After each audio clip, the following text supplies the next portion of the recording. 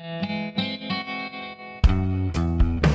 could count the punters on one hand, but last week they were completely rammed. They were filled up to the gunnels, they were queuing down the street. They said you should have been here last week. I swear, you should have been here last week. Oh yeah, you should have been here last week. Hello and welcome to this week's edition of You Should Have Been Here Last Week, the podcast in which myself and fellow comic Paul Ricketts interview the many and varied denizens of the UK comedy promoting scene and ask them such searching questions of how do you do it, why do you do it, and of course, when are you going to book me? And this week's guest is, I think he's got 18 clubs all over the place, all over the country under the guise of Barnstormers Comedy. It's Kevin Precious. Yes, Kevin Precious, from Hull to the South Coast, which is some spread. Yeah, it is. And he used to be a teacher as well. A religious studies teacher. Hence, he looks like Jesus. He does a bit, actually, yeah. And I should imagine he said the word Jesus many, many times when a comic has rung him up and his car's broken down, or she's, had an emergency, or they just can't be bothered. Yeah, he's probably even asked for divine intervention. Why? Why me? He has been at it a long time, hasn't he? Well over 20 years now, I think. Of course, it was his first coming and then his second coming. I think I'm pushing this Jesus thing too far. Yeah, I mean, it's time to stop. Yeah. Roll away the stone. Let's just get this over. This morning, we have as our guest is Kevin Precious, promoter, proprietor of Barnstormers Comedy, and you've got gigs all across the country. I think you've been running them for over 20 years? I guess the longest serving is Horsham, which is 2004. But yeah, I've been doing the promoting for a while on and off. And as you suggest, actually, they're a mixed bag. We did have one in Bromsgrove at the old Artrix for a while, but that went. I've got one in Bromsgrove now, which is at a lovely bar, but they tend to be southern based, and then a couple in the north where I've since relocated. Yeah, there's not many promoters that have gigs all over England. I think you're one of the few I could possibly, in fact, you might be the only one I could think of outside major chains. I suppose quite a lot of promoters are fairly localised, aren't they? I mean, I could think of something like Mirth, if you like, Jeff's setup, where there's gigs here, there and everywhere, but it's kind of more on a freelance basis as opposed to what I do, which is part of the co-promotion. I co-promote it with the venue, so it's a slightly different setup, I suppose. Yeah, and you also MC a lot of them, which I know that Jeff at Mirth Control also MCs, but there's a lot of open spots who are chasing him around the country to find out he doesn't actually perform at a lot of the places he's billed to perform at. So they get the break they're looking for. Yes, that's I do MC them. Yeah, that presents certain challenges. I have done a lot recently because coming back after the pandemic. It's a bit weird, sort of like not gigging for the best part of 18 months, and then getting back into it and thinking I don't really feel like I'm in the same place. Yeah, why did you become a comedy promoter? What made you want to do it? I wasn't full time as a comic. My previous artistic endeavours had extended to music, which I know has got something in common with both of you. And I actually trained to be a teacher. I'd started doing comedy earlier, but I didn't want to sort of throw my entire lot in with it. So what I did is I started promoting gigs, also as sort of co-promotions with Stephen Newby. You'll probably both remember that. So that I had access to stage time and could keep a hand in as far as the comedy community was concerned within my own sort of immediate vicinity. There was a lot of caution at first because having been a musician, I felt like I needed to, get my life on track first before I started. What's the first one that you had then? Is it Horsham then, the first actual gig that you opened? I did. I went into Seaford. I was living in Brighton, and life was kind of like, I just started teaching and things were in a state of flux. And I was aware of Seaford, and I thought, I'm just going to go to Seaford because my mum had lived there. So I went into Seaford, went to the tourist information, and they pointed me in the direction of Stephen Newbury's estate agent and said, that guy sells all the tickets for local events, and we have got a theatre. And we started a gig at the Seaford Barn Theatre. He started it, I was a gun for hire.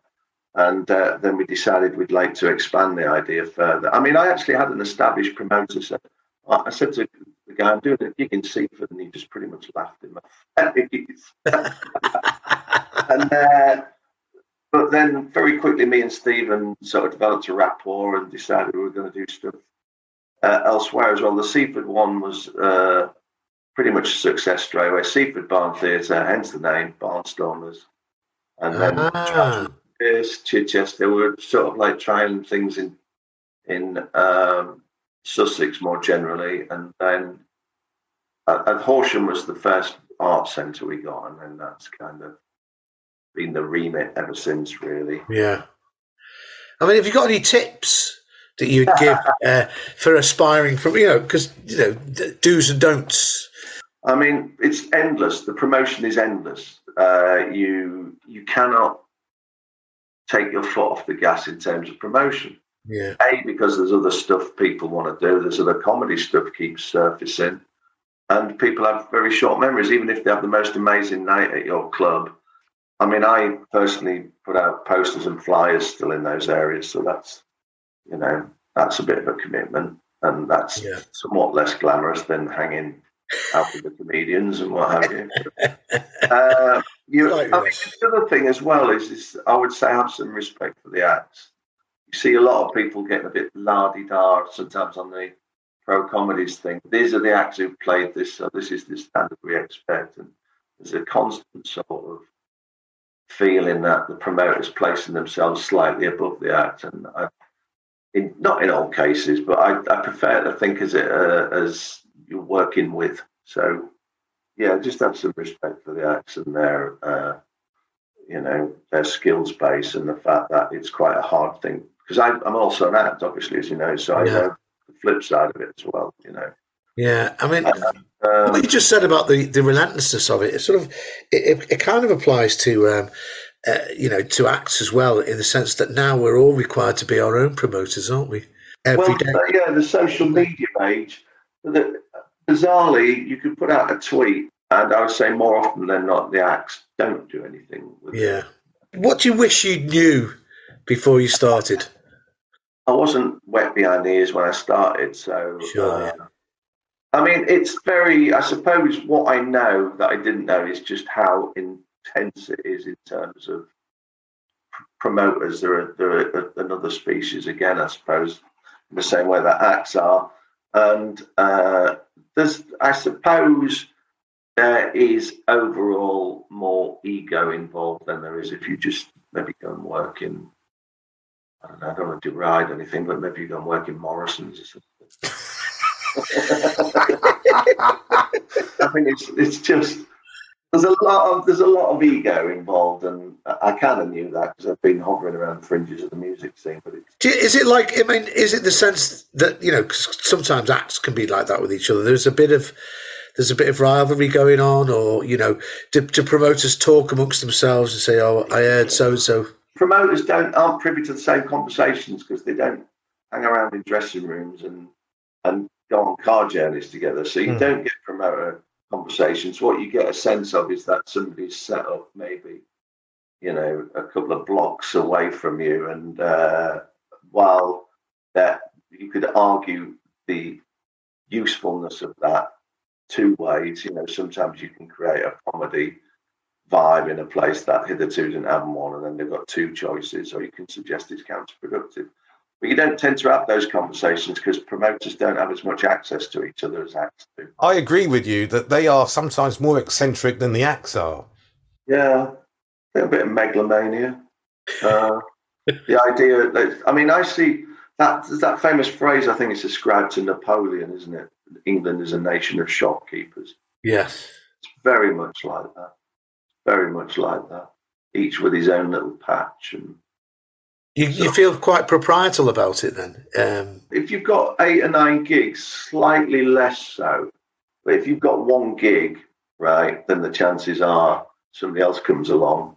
You're probably quite proprietorial because you not only invest your money, you invest your ego. It's one of those things. I suppose if you're at some kind of archetype dinner party situation and you get introduced as a new boyfriend or something, and what do? Oh, I promote comedy. I mean, you can ramp it up a bit, can't you? You know, I mean, I can't be bothered. It's because it's like doing a bloody routine. You've got stock phrases. Do you know what I mean? You just end up sort of parroting all the bollocks that's been going around in your head for the last 20 odd years. You know,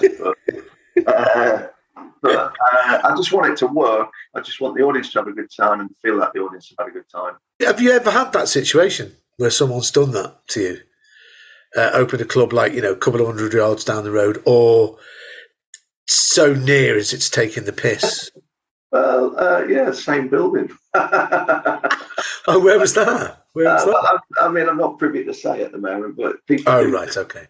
But it seems to work. Sometimes the argument goes the other way, and you can have more than one effect. I've had people sort of suggest to me they didn't particularly like me being in the same vicinity as them. Is that just generally?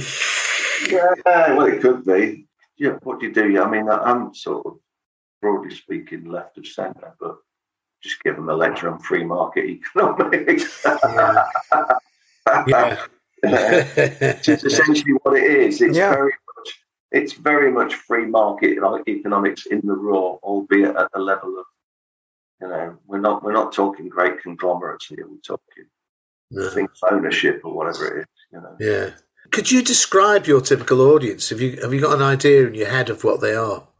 They range really. I mean, they're probably fairly settled, 30 and something and above, middle-aged. I mean, I had the conversation the other week with somebody that, I mean, there's a lot of people of a certain age, you know, let's say 50 and above, and you do get them 50s and 60s, something, and all very welcome, do have what we used to call disposable income, you know.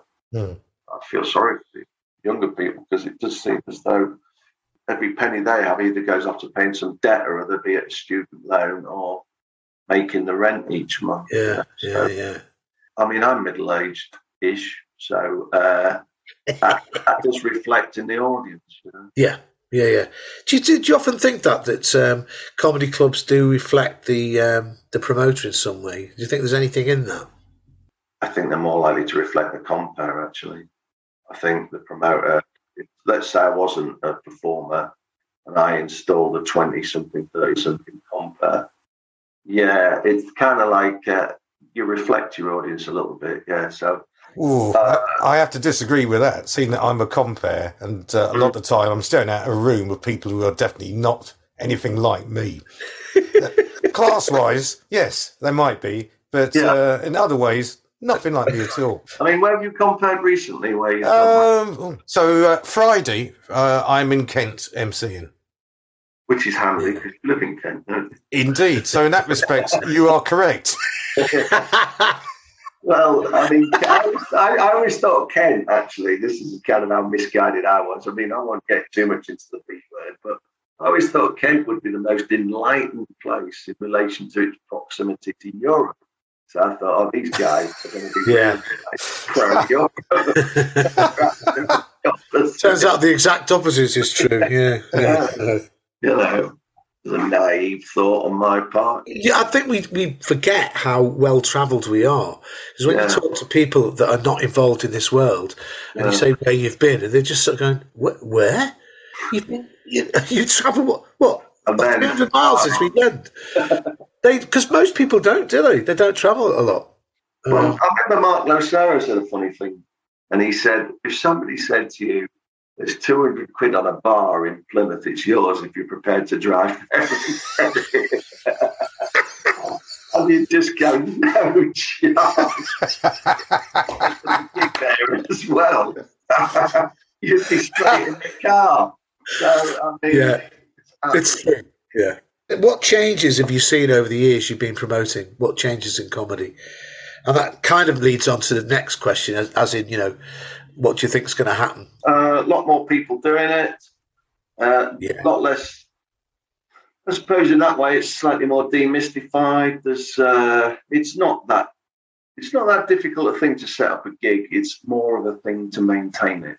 You know, that's the trick. But yeah, if you pay the acts fairly promptly, then that's one way to sustain what you're doing. The minute that stops happening, you know, the antipathy is quite considerable. I would say, in keeping with comedy generally, it seems a lot more mainstream generally, the sort of things. You see it actually when, like, occasionally in Guardian articles or something, when Stuart Lee talks about the 80s, which I wasn't privy to, and you've got all these people who couldn't do anything else, and they're all like completely bonkers and got these uniquely interesting acts. I don't know, you were around at that time, Steve. I was, yeah. I think it's quite homogenised, really, and I think the same with promoting, really. There's not... there's preferences. People will obviously go and see an act they've seen on one of the panel shows on the TV, but where do I see it going? I don't know. Who was it said, never predict anything, especially the future. So what I've noticed recently, which I thought was really good and a really excellent example of sort of bypassing any notion of gatekeepers, be they promoters, be they people who run, big agents, TV, whatever, with somebody like Mark Simmons with his TikTok following and his ability to build a tour schedule out of his own endeavours. I thought that was excellent. I think Mark's great. He's not only a great actor, he's also a great guy when you sort of see and meet up with him. And I think if more guys like that sort of are able to control their own situation like that, then I think that's one of the positives for sure. You know, age is a factor. Given that I'm speaking to people who are contemporaneous with me. Yeah. I mean, but do you think that the live comedy scene is it seems to be, after a sort of hiatus of when it came back, last year, it was a bit tentative, but it seems to be gathering up steam again. And I'm hearing lots of reports of clubs are fuller, and I didn't have such a great autumn as a promoter, right? But January and February have been pretty good so far. So there is. But you would anticipate that if there weren't, we'd know there was a problem. There's quite much misery, of course, and therefore the winter months are invariably the most productive. Can I see it continuing? I don't know. I'm sort of slightly cautious when it comes to sort of thinking in terms of boom periods. I've been around for a while, and the consistent thing has really been to make sure that I've tried to maintain a standard in terms of like sort of gig the acts would want to play and the sort of gig the audience would want to come to. I think if you do that, there's a good, and obviously put in the effort, there's a greater than average chance that you will stay around. But whether you'll be part of any emerging sensibility, I don't really know. I've always just gone and sort of done my own thing anyway. I tend to take sort of things out of the sort of music thing I did prior to it. So I always see myself as sort of like a little indie label or something, just getting on with it, beavering away, and hopefully doing, just trying to maintain a level of quality whilst, keep my head above water at the same time. So, what do you think makes a good comedy night? What's the important ingredients?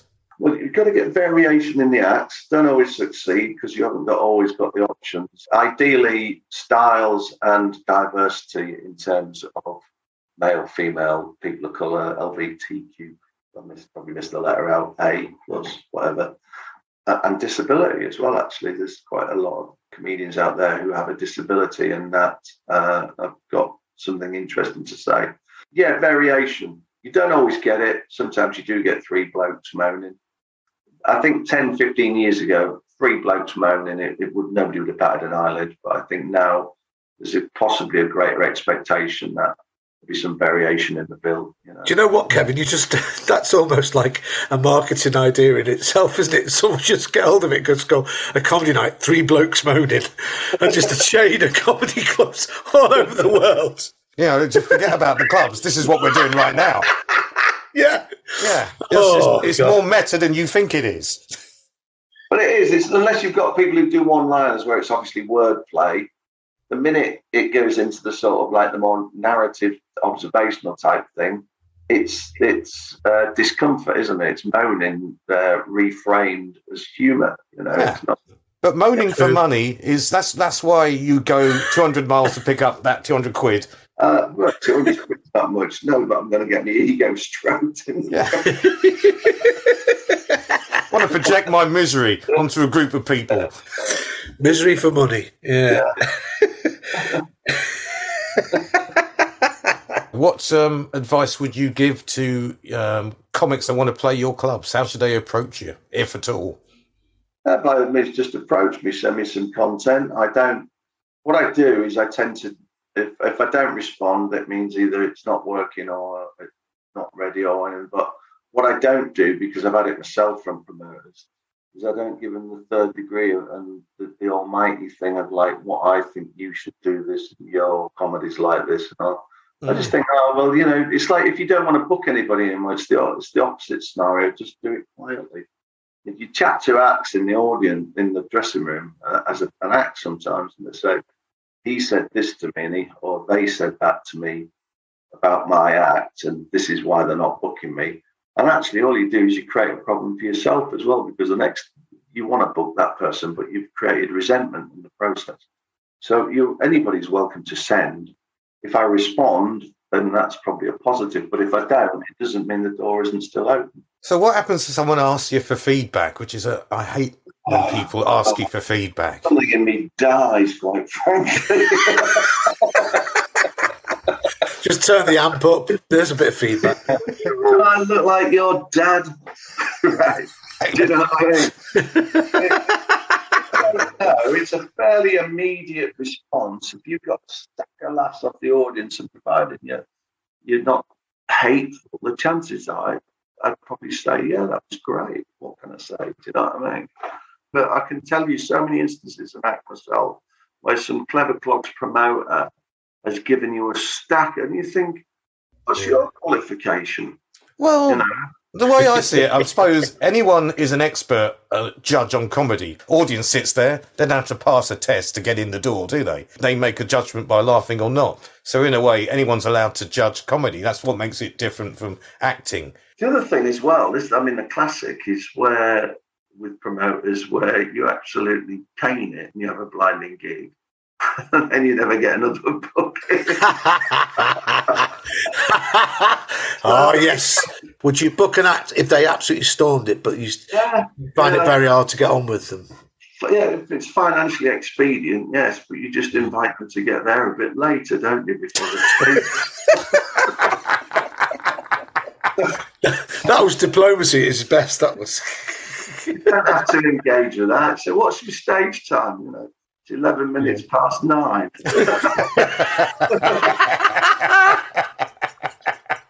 Right. A volatile set of individuals, aren't we? Indeed, yeah, it's very tempting because I've always been on the front foot in terms of like telling people what I think is correct. But, keep people on board, really. And actually try and be genuine. I'm not just saying that's a calculated thing. If somebody does well, let them know, Yeah. If somebody doesn't do very well, I suppose what I've learned overall is you don't have to ramp your ego up every 5 minutes. So what's the best performance you've seen in your comedy club? I'm going to say me. That was an open goal, that was. Yeah, despite everything I've just said. There's been so many. It's impossible to list because a lot of them just go on their own merits anyway. Well, last one then. Who was the last one who ripped it up? Last one I saw. I haven't worked with Kane Brown before. Saturday. Oh, yeah. Yeah, he's very good. Yeah, Want a better word. He turned in a rip. performance. He's the best smelling comedian. You hug Kane and you walk away smelling better than when you came when you went up to him. It's very fragrant, isn't he? He's a lovely smelling man. That's what Right, okay. Well, I haven't seen him at one of ours until over the weekend. Yes, definitely. Dan Evans was on with you. I mean, he was a slightly problematic member of the audience. They said, "You're not very good. I'm going to the bar." And Dan said, "Well, don't let me stop you." Well, we're gonna have to leave it there. Thank you for. Thanks, Kev. Yeah, that was great. Yeah, brilliant. I've enjoyed it. So that was Kevin Precious, and a very funny and interesting interview that was. Yes. Yeah. With his fantastic modesty. That's the best comic he's ever seen, is himself. And who would argue with that? Enjoyed that, though. Yes, it was good. We'll move on now to the comedian's lexicon phrase of this episode, and it's going to be, "They've always been nice to me." And let me explain that. Yes, you better explain that. Yeah. So, any comic, well, when they might end up having a discussion about a promoter who hasn't paid them, or perhaps even another comic who they don't get on with, or anything to do with comedy, any particular person, and there might be someone spilling their guts about how badly treated they've been by this particular person in question, some other comic will always say, be it in a car or on social media, suddenly some other person will say, "Well, they've always been nice to me." Yeah. Thereby showcasing the innate self-obsession of most comedians. Yeah. But they'd probably even say it about Jack the Ripper, wouldn't they? Of course they would. I know he murdered a lot of people, but, I'll say as I find, and he was always been very nice to me. Yeah, he was fine with me.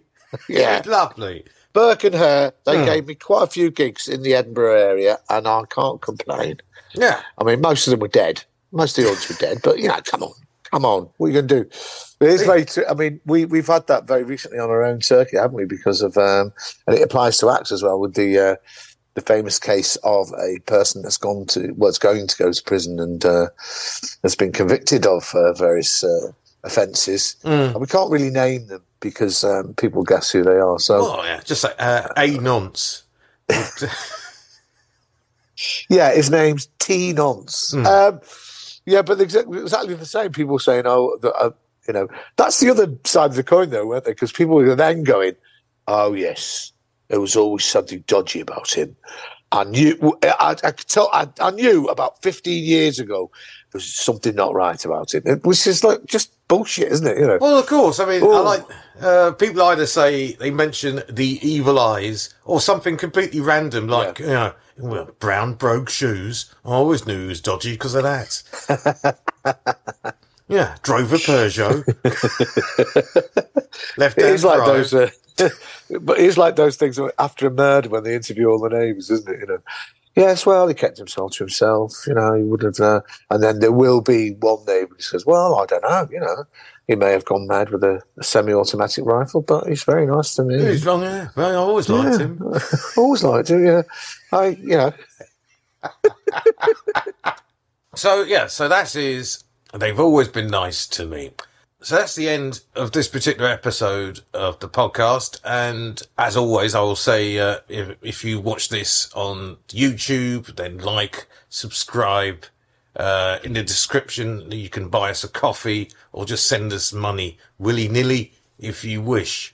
We accept all willy-nillys. If you want to send them to us, please do. Yes. Actually, so that's going to replace backs, isn't it, in the future? Willy-nilly. Yes. Willy-nilly. Willy-nilly to follow. May take 4 months. I thought willy-nilly was instantaneous. Oh, no. Oh, it takes a bit of time, willy-nilly. Oh, willy-nilly. Oh, God. He's got to build up to it. He's got to get the will and then the nilly. Oh, dear. And also those people who are downloading the podcast, please tell your friends. And if you've got any suggestions about people that you want us to interview or subjects you'd like us to discuss or even words to add to our lexicon of comedic words, please go ahead and contact us. So this is the end of the episode, which we are dedicating in the memory of Gareth Richards, who was a lovely comic who recently died in a tragic accident and will be much missed on the circuit. So this one's for you, Gareth. Yeah. And we'll see you on the next one. They said you should have been here last week. I swear, you should have been here last week. Oh yeah, you should have been here last week.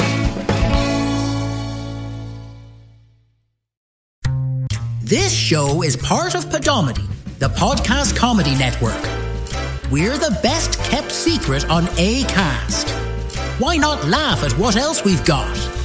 Check out podomedy.com now.